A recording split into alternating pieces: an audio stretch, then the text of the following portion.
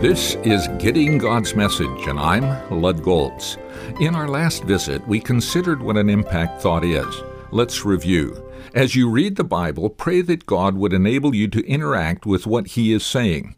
Be thinking of how what He is saying relates to and can be applied to your life. When thoughts germinate, cultivate them. Stop long enough to write them down. Crystallize your thought in a sentence you will readily remember and be able to apply to your life. For example, prayerfully read Mark 4:26 through 29, the parable of the growing seed. The point being made in the parable is that once you plant seed in the ground, no matter what you do after that, night and day, the seed sprouts and grows. We don't know how this happens. There is an element of mystery involved in the dynamic of growth in the natural world.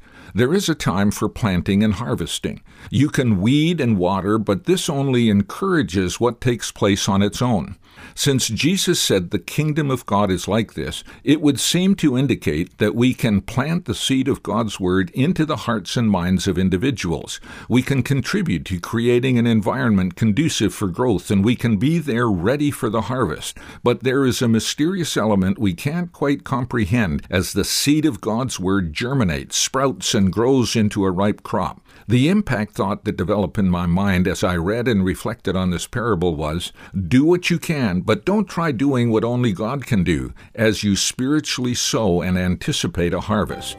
Don't get discouraged or try to force growth if it is not readily apparent. Be patient and let God produce the growth in His way and time. Live and work in hope of a harvest. To review this message, go to my website, gettinggodsmessage.org.